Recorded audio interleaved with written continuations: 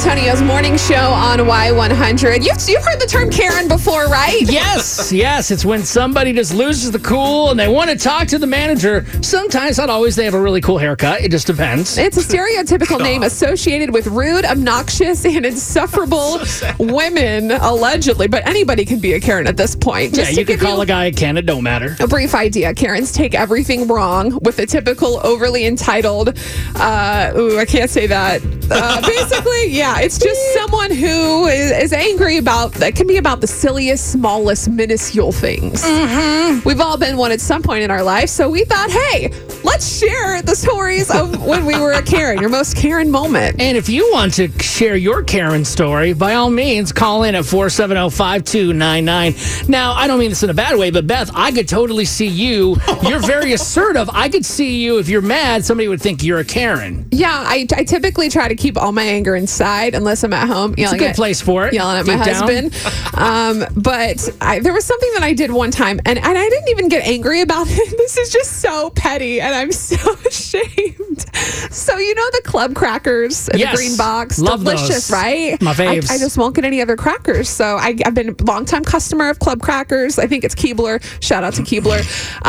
One day I got them home, and I took them out of the box. You know, you get a sleeve of the crackers, and every sleeve in my box of club crackers were all burnt. They were all dark and like burnt crackers. And I was like, well, what am I supposed to do with these? I can't eat these burnt crackers. So I went and I found the customer service email for the like Keebler Club Cracker people. Oh, boy. I sent it was actually a very polite email. And I was like, hi, longtime fan, love the crackers, buy it every week, whatever. So they actually sent me a coupon to get a new box of the club crackers. Yeah. Oh, wow. Yeah, I got a new box of crackers. Good for you. But I'm not proud of it because like I should have just sucked it up. When did you send this email? I have no idea. This was a couple years ago. At work or personal? That was my personal email. I'm not an idiot. Okay. Come on. I was going to say, who wants to read Beth's email and see what it said? Dear head elf at Keebler. I was super nice about it, and I was like, love you guys. Still going to buy your crackers. That's great. And they sent me a coupon. Okay. I thought Love that was you. sweet. When Beth asked me this, I was like, there's no way, even though I'm a guy, like, I've never had a Karen moment. I get mad, but I'm not gonna act out. Like, that's how you get Never? fired from your job. But then I was like, oh, boy, what about the thermostat gate? It happened at my old job where I got fired, but I don't know if that was because of the pandemic or because of what I did. We had notoriously hot studios, and it was an older building. Every AC unit was linked to the other. So if way down the hall they turned it up because they were cold, it actually affected the heat for everybody. We were the last out of 4. So it was always hot. I'm a big dude and I'm sweaty. This one girl was in a studio and she always cranked it up. When you walked in there, you could feel it was getting warm and hot. So I went up in there. I said, hi, Shavana. And I grabbed the turn dial thermostat thing, ripped it off the wall. I took the thermostat off the wall, and I kept it in our studio. I ended up getting a call from our GM and my boss. I had to have a sit-down meeting for it. Wait, you're not on my side? Who rips the thermostat off a wall, you psycho?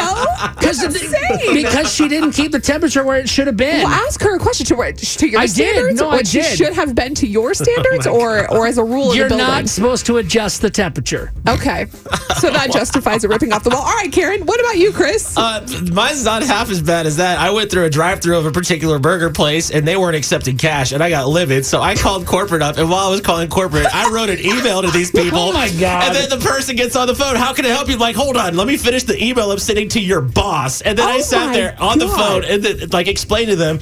I'm like, it's money, it's cash, it's legal tender. And I was trying to break it down, so I gave her like a whole thing. And I felt bad, 'cause in hindsight, it's probably like mansplaining, but I was like, it's green and it goes in the cashier. Like, you can count it. You don't need a swipe. I thought this was America. Right. And so then, long story short, they sent me a coupon for medium fries. Did you feel better? Oh, you know what I did? I was so petty. I went back to the drive-thru and used the coupon that they sent me in the email. Like, right then and there, I was like, I want my coupon. Yep. Hey, at least you didn't rip a thermostat off the wall. Good job. Oh, Good no. job. Like, that's the worst. Good job.